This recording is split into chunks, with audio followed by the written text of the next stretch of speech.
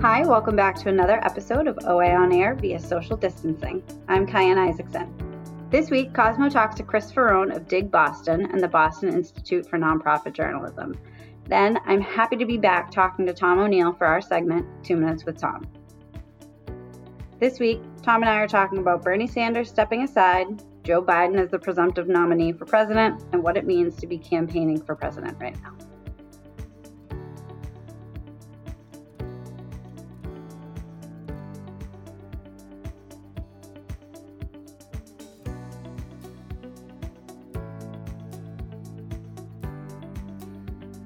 All right, with us now on the remote edition of OA On Air is Chris Ferrone, publisher of Dig Publishing, Dig Boston, as well as founder of the Boston Institute for Nonprofit Journalism. Chris, thanks so much for joining us, and thanks for coming back to OA On Air. No, it's great way to start the day, which are, we're starting these days a little later than usual, right?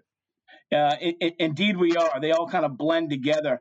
I'm thrilled to have you on, and I want to get through quite a few things, but I just want to start with what you've been doing on a regular basis, and I think it started off as an experiment that we've all been able to watch, and that's your periodic, regular, sometimes nightly webcast on Facebook Live from your basement studio, which you've put together. You've got a terrific audience, myself included.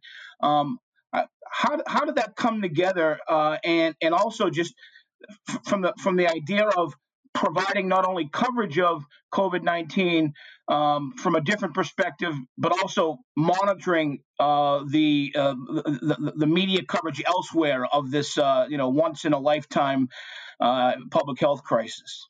Yeah, well, thanks. Yeah, so basically, I'm mostly a writer, editor, reporter, and certainly you've done some multimedia endeavors over the years. But I tell everybody the same thing. Whenever somebody asks why I don't have a podcast or do more video blogging, it's because just like from doing this, it's a lot of work. It's we're already working like crazy at the Dig. We're small, we're scrappy, we're independent, and no complaints. But every time I listen to one of my favorite podcasts, or there's like a roster of producers after. We don't really have that. But when this all happened, we know that a lot of people who get their news from the Dig, not that they don't read other things, but it's a primary news source of sorts. Sometimes that's just for arts and entertainment, but also for alternative headlines. And I just figured we really need to step it up, even though even with all the challenges. So I cleared out my own basement. Some of our other reporters, we got people, audio equipment, some video equipment, and slowly we're rolling this out. I'm fortunate to have the max 5,000 personal followers on my Facebook, but soon we're going to roll that out to the actual Dig Facebook and stuff like that. But really, the past couple of weeks has been a crash course. Certainly, people can share those publicly. But what we're doing is kind of fine tuning it. We figured no rush. Even after COVID, we hope to be continuing to do more multimedia. It's definitely, that's how some people are going to get their news. Yeah, and you've got a lot of followers sharing it and bringing people into it. It's a terrific daily feature. Importantly, with regard to the Dig, and I think a lot of people know this. Certainly your readers and your audience, but for those who don't, I mean, this has to be especially challenging because a core of your revenue base is event and nightlife and restaurant based, and that's the industry that really off the top of this pandemic took it right, shut down immediately. So that must make it additionally challenging for you.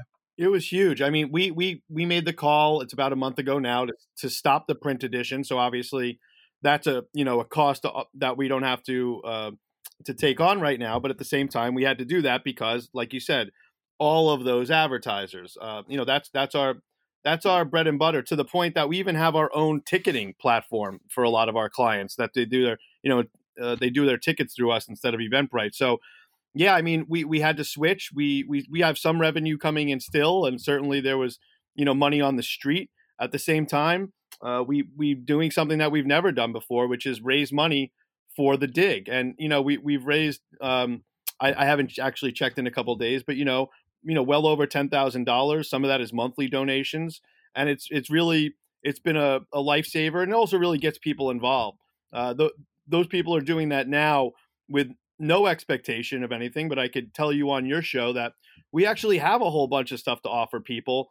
We were planning on doing a membership program at the Dig anyway, where you'll get access to everything from movies and events to, dinner coupons and gift certificates. But we haven't even rolled that out yet because of, all things considered.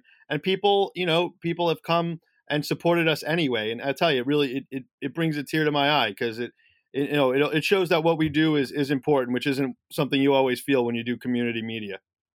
And you've been supporting artists by promoting their online performances. You've been supporting restaurants and food service by trying to create a database for delivery and other things. Yeah, those things are all like, and those are all hacks we had to do. We had a very popular events calendar that already always got thousands of views every day, but obviously a big part of that events calendar is actually based on location, right? So we had to talk to the people who help with that and really hack that so that the locations could be online and and things like that. With the restaurant guide, that's also kind of a hack of sorts, where we took our events guide program and kind of made it so that it could, if you go to digboston.com, there's a thing you could click through. There's almost 100 restaurants that are doing takeout and delivery that we keep updated. So really, definitely a lot of that. I'll also say that, the Dig, as a print publication that doesn't have a lot of resources, up until very recently, we had a pretty simple standard website, almost more of a blog. And thankfully, we got a pretty, dynamic new site in place literally weeks before this all happened. So, and the other thing is that, we've been writing a lot about small business loans and such. And certainly, as a small business with very few employees, we're going to be able to weather this, I hope, a little bit easier than, places that are bigger. We don't have a huge payroll. If anything, I'd say, the dozens, about to eclipse 100 articles that we've commissioned, that a lot of that money is actually, that's going into people's bank accounts, and that's what they're using for food and stuff like that right now. Our reporters are the people who have these jobs that you're hearing about, that either they're essential and they're going in. We have people who are doing Uber Eats and stuff like that, or they're the jobs you hear about, that the service jobs, the barbers, the tattoo artists, the restaurant, the people work in restaurants, who are not taking any income in right now. So this is kind of a we're a lifeline of sorts, not just on the media side, but also on the side of our talented contributors. We're talking to Chris Ferrone of Dig Publishing, Dig Boston, as well as the Boston Institute of Nonprofit Journalism. Chris, you've got a new story posted that not a huge surprise, but still illustrative of the surprising attitudes out there among Americans related to COVID-19 and this pandemic. It's a poll. Tell us about it and tell us what some of the findings were in your story. Yeah, well, it's interesting. I was telling you before, we're really the local people for the most part, but I do get to write a column every now and then. And I had realized it last week that, in the first month, I edited 80 stories and didn't do any of my own reporting. So not much, at least. So I stumbled upon this study. It was by the Reboot Foundation in Paris, called "Going Viral: How Social Media is Making the Coronavirus, the Spread of Coronavirus Worse." And it's terrifying. And I was actually surprised that more big media didn't get on it. But, they did surveys with 1,000 people, and they basically found, this is quote unquote, almost a third of the public believes in COVID-19 myths. According to their representative survey of more than 1,000 people of various ages across the country, 29%, or almost a third, were misinformed on at least one aspect of the virus. And in many cases, did you lose me for a second? Nope. Oh, sorry. Sorry. And in many cases, so basically, not only are a third of people misinformed, but the less they know, the more they think they do. And of course, this is similar to surveys and other on other issues that we see. But obviously, it's a significant pressing concern at this moment. Almost more than usual. And I see this playing itself out every day on social media, on my own feed. There's positives and negatives to having generally having a no block, no unfriend policy, which I usually do unless someone is incredibly abusive to somebody else. Right. But I see it unfolding on my own feed, and it's remarkable. The level of sort of misunderstanding, misinformation that gathers a lot of steam through social media. Yeah, and it's one of these things where I actually spent the first couple of weeks in covering this with my head in my laptop, and that's doing the work I had to do. And in my youthful days, I was always, remember, I'd go on conservative radio a lot and argue with people, and I just wasn't really into doing that. And then at this point, I said, I'm not that it helps to like call people stupid, but I think that the dialogue has to be there. I've certainly, and there are more responsible ways to address it. My colleague Jason Pramis wrote a great piece about how to communicate with people in your family and, basically on the facts. But now that we're a month into it, there's clearly a demographic that is really, I don't know what it is, this unbelievable stubbornness, and it's dangerous, frankly. So that's really, so I'll throw a couple things like that. But most of the stuff that we're putting up there is really local. And, I hate to say anecdotal, but really it's more slice of life kind of stuff, which we've found important. It's been great to see bigger media outlets, kind of look at, say, people who are working in grocery stores and the issues they're facing. But I'm proud to say that that's one of the things that we were, from day one. I think our first story to go viral was about workers at Market Basket. That was, earlier, mid-March. So, not to be so hipster about it, but I was not surprised, but it was interesting to see that it did take people a couple of weeks in the the suited up media to really realize, oh my God, like these most vulnerable populations are going into these places every day. Yeah, I think those are the most important and certainly impactful stories, because, I mean, think about it. What other crisis literally hits every household in some way, and for millions the same way, and for the most badly impacted in a devastating way. So I think those human stories are really important. I'm guilty of, during the day, especially working remotely out of my home, just having on the constant stream of media, flipping between the stations. I got to admit, I go back and forth often between CNN and Fox News just to sort of get the perspective. And there's a lot of similarity in the way they are covering this. And look, everyone also has deeper levels of coverage and good interviews and information. But bottom line, it's a lot like the political coverage. It's who's up and down today. It's the death count, the tally, all of which is important. But that's what it is. And I got to tell you, CNN, from its perspective, is not a lot better than Fox News on the other side when it comes to the shallowness of the coverage throughout the day, in my opinion. No, totally. And another thing, Cosmo, is that, and this is whenever we get a big story. This was certainly an issue when I was covering Occupy across the country in multiple cities. Is that, listen, I understand New York is a hot spot and it's critical to cover it. But, people need to remember the media is largely in New York. And even if they're at home, and not necessarily in Manhattan every day, it's still a New York centric media. And I think you had hinted at this before. One thing we've been doing at the Dig is aggregating the stories of the other weeklies like us across the country. And every time we do that, we've done it twice so far, and we're about to do it again.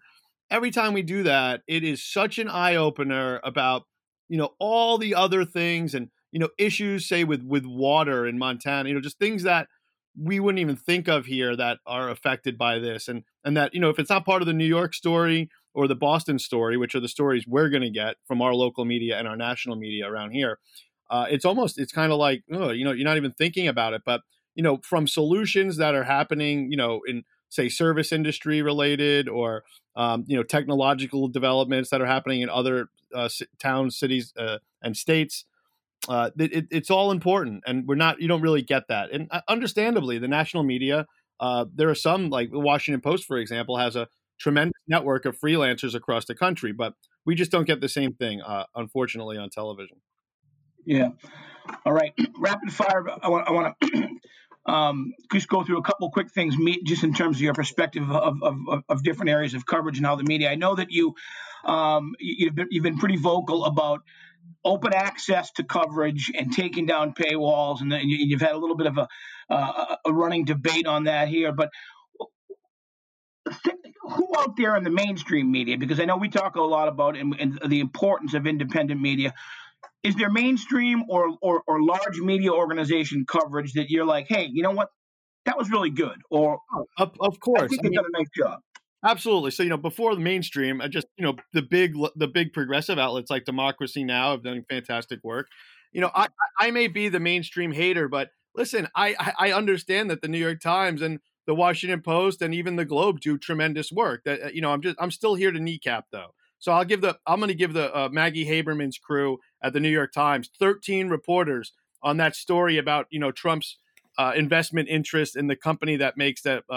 Was the hydro? What is it? The hydro? Yes, hydrochlor. Yes. Yeah. So this drug that now the federal government has purchased $60,000 of it, which is not much, but nevertheless. So yeah, the Times crew on that investigative front, and really, there's just people really. I think reporters, even the ones I don't like, you're in this game for a reason. People step it up at a time like this, and I do just want to comment on the paywall, because I know that people listen to your podcast who I'm sure don't like me. I dislike the Globe. I think it's unbelievable that they have a paywall up, even though they have fantastic coverage at Stat and a lot at Boston.com. I think the paywall is the wrong message. I don't care how much I don't believe that it's a necessity for them.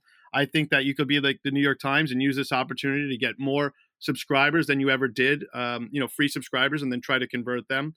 And I just want to give one example. I have a reporter who's disabled who is actually reporting on a story about healthcare access and being denied for, what's kind of like a not necessarily an elective surgery, but also a surgery that's not prioritized right now.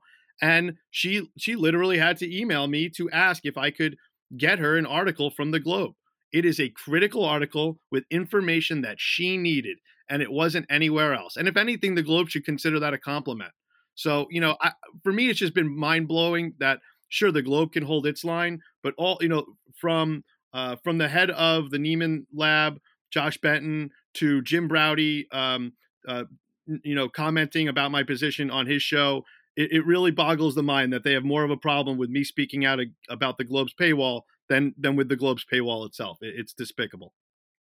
Fair enough.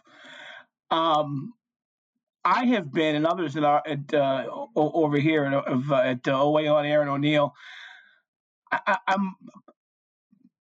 there are moments when a media outlet sort of just steps up and sort of shines. And I got to tell you, I have been puzzled by the history and the development and evolution of what exactly the role of the Patch ought to be in media coverage locally. And they seem to have chosen this moment to really step up. I see a great new story every couple of days at the local level from them and different communities covering it on the ground, kind of like the way you and other independent media are. And then they have a I don't know, some kind of a national desk. They have really good perspective national stories. And I'm just amazed that this is it. The moment that they are really shining is in this crisis, and I think that's good. And I just wonder if you pay attention to outlets like that have a mission that's similar to independent media, but are part of a larger organization. Yeah, I mean, when you get something like Patch, I think the important thing to realize is that that's the individuals. It's a patchwork of all these different. They used to call them LEs, local editors, and Patch has, of course, been through a lot of different, different shapes and forms. And it's only as strong as the people in those communities. Last time I came on your show, we talked about, the dearth of local media coverage. And, Patch is an example of, you used to have somebody covering, say, just, one town, just Norwood or just Newton. And now they cover, Norwood, Walpole, Dedham, or, Newton, Wellesley, Brookline. So, I guess my guess is that they've allocated resources to a few places that can, that are needed right now. But let's remember that, not to knock them, but if Patch was set up the way it was originally intended, that kind of great coverage, you'd be seeing it in 100 municipalities right now. And that's nowhere close to the case. And those communities don't even have, of course, the local dailies, weeklies and dailies that were around. Those are a lot. We lost more than 30 newspapers in Massachusetts last year alone. So those communities are definitely hurting for information right now. Indeed. All right. Great conversation. Chris Ferrone. We'll see you on Facebook. We'll see you on your nightly webcast. It's Chris Ferrone, Boston Institute of Nonprofit Journalism.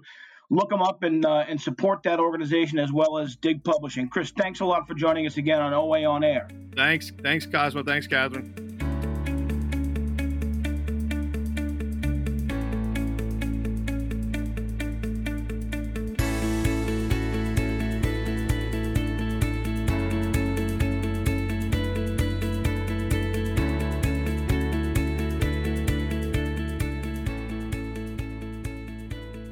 Hi, Cayenne.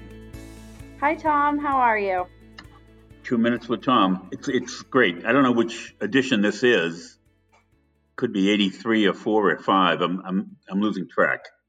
Anyway, it's nice to be on. It's a whole new world. It sure is a whole new world. Anyway, why don't you fire away? You're the hostess. Hostess with the mostest.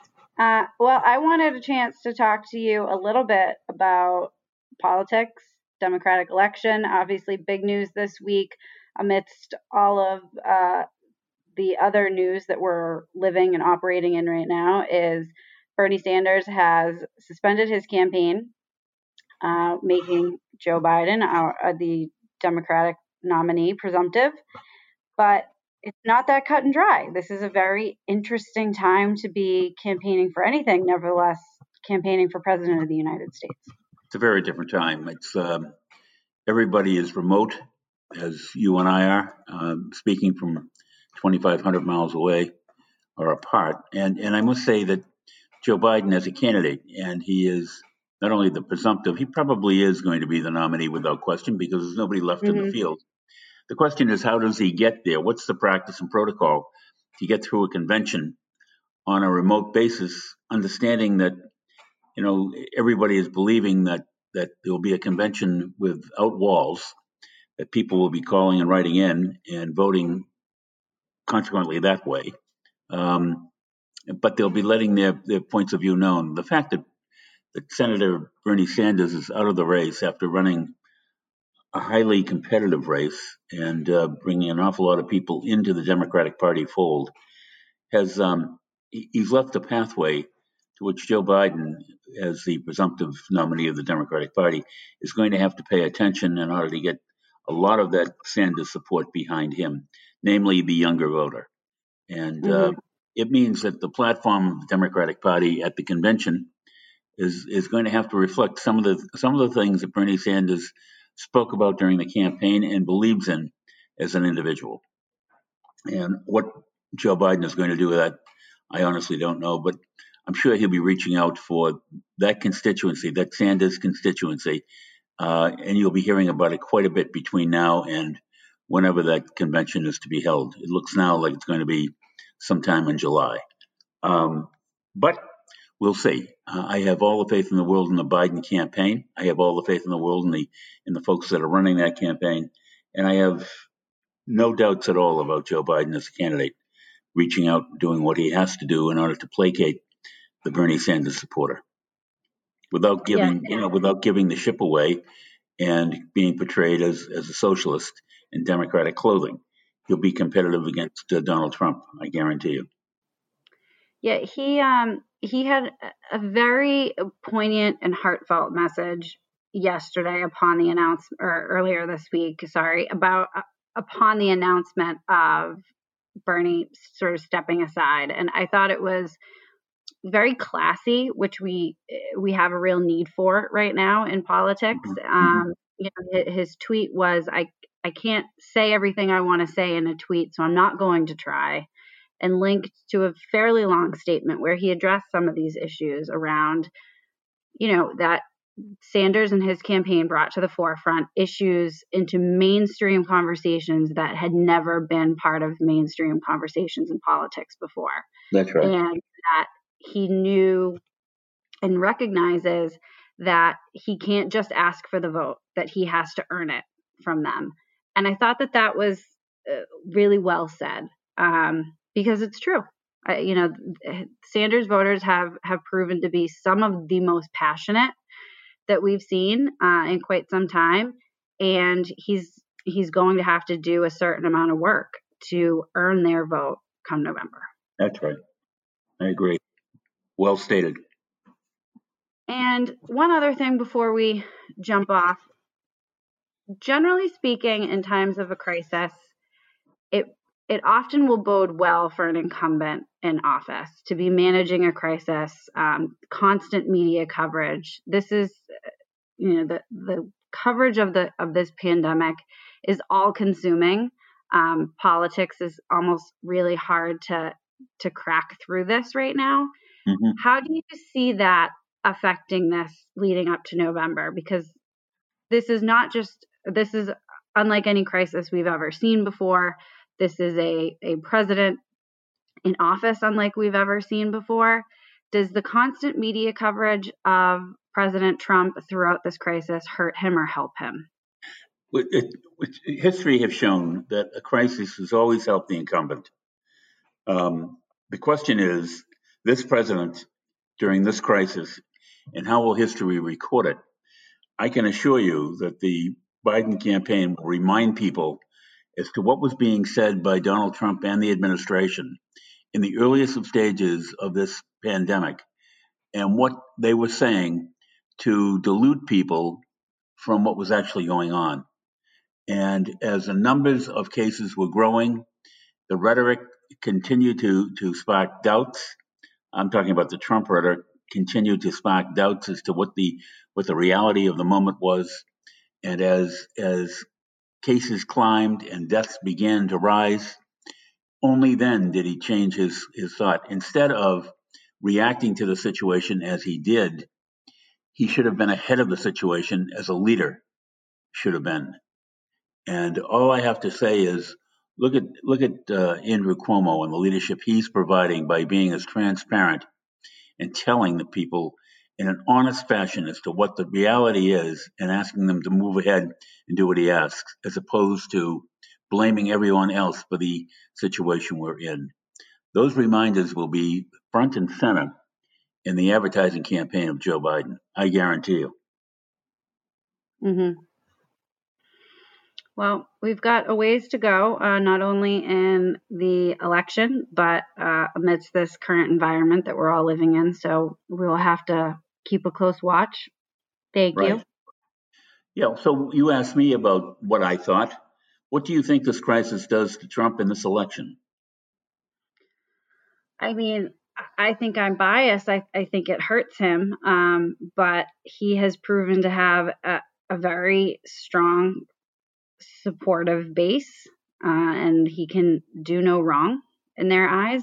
We also have to consider that the base and the media they're consuming have been telling the Trump story from the beginning, really mitigating what this crisis was when it first started, and now changing their story and their message on that without any acknowledgement to the fact that before they were carrying water for him that was not factually correct. So I think it's too early to tell.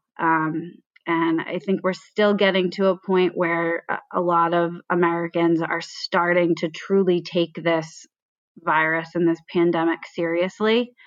For some states that are just getting into it, that are living a very different reality,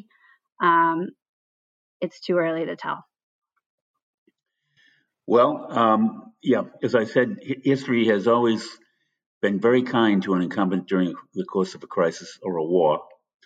But this man, the way he conducted himself in the early stages, I know about his strong following, but I also have great faith in the American public to understand exactly what it is that's going on. So we'll see.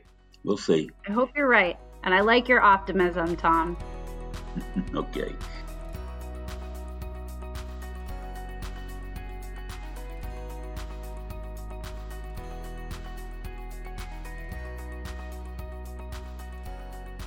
On behalf of all of us here at O'Neill & Associates, we hope you and your families are staying safe and healthy. We're proud to continue our work during this time, and we'll continue doing everything we can to keep you updated. For daily city, state, and federal updates on the ongoing COVID-19 pandemic, please check out our website where updates are posted every morning. Talk to you next week.